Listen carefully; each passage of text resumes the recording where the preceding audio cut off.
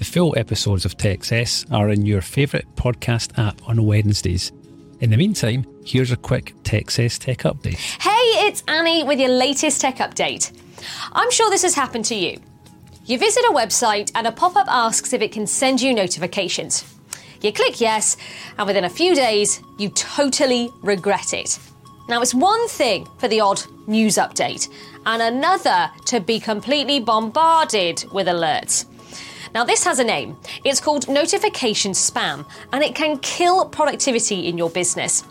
There's good news, though. Google's working on a new feature to automatically block alerts from websites it decides are abusive or disruptive. Once blocked, the site won't be able to ask permission to send notifications. We're not sure when this new feature will be released, so if you need help reducing notification spam for your staff before then, get in touch.